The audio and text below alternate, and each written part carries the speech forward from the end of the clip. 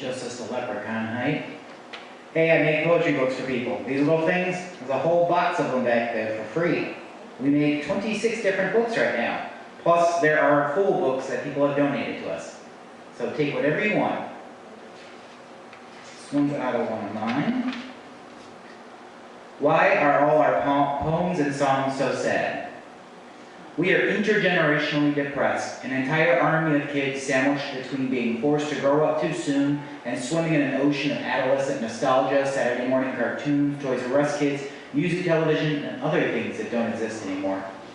We spill out our depression into words on pages, put it to music and lament and bitch and get it all out before we are swallowed by the same mouth that belts out our personal horrors. Our guidance counselors and after-school specials and other things that don't exist anymore always asked us, you want to talk about it? Then we grow up and find out no one really wanted to know. The question was rhetorical. We worry that we don't exist anymore, are not important enough to exist. So we talk to ourselves and repeat it to incarcerated audiences already crying out while we bleed on the mic.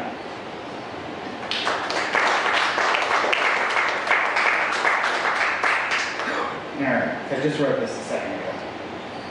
I see you, hiding there in the back, pretending that you don't exist, shrinking into the shadows, trying to get a voyeuristic view of what life looks like through Coke bottle rims. I see you. You exist. Come up to the front, into the light. Come let us all see you. At least you'll see me better up here.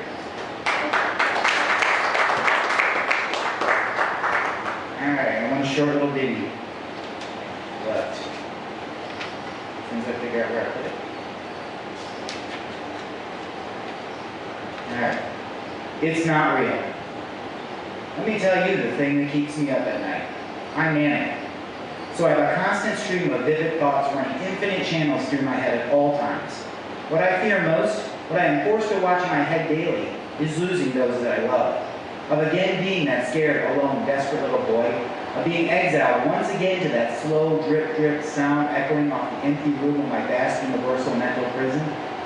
Every single day, automatically, I run scenarios of my son's death through my head. Every parent worries about their child. Most are paranoid of such. I have it played before my eyes in realistic detail. I am forced to continually watch the most tragic moments of my life on a big screen in my head, none of which have ever happened. Every day, a different death. Just once I wish to be me. Why can't I protect him for myself? And once again I reaffirm that his end will be mine. I have to close my eyes and repeat this mantra. It's not real. It never happened. Am I real? What is the dream? What is reality? What I fear most? That one day I won't wake up.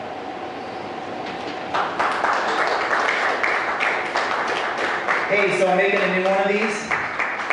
The prompt is Power of the Powerless. The deadline's the end of the year. That's the only guideline you got. It should fit on one or two of these pages, but whatever you write off that prompt is whatever you want. Come see me if you're interested, and I'll get your contact info. Or it's on the back of every single book. Thanks.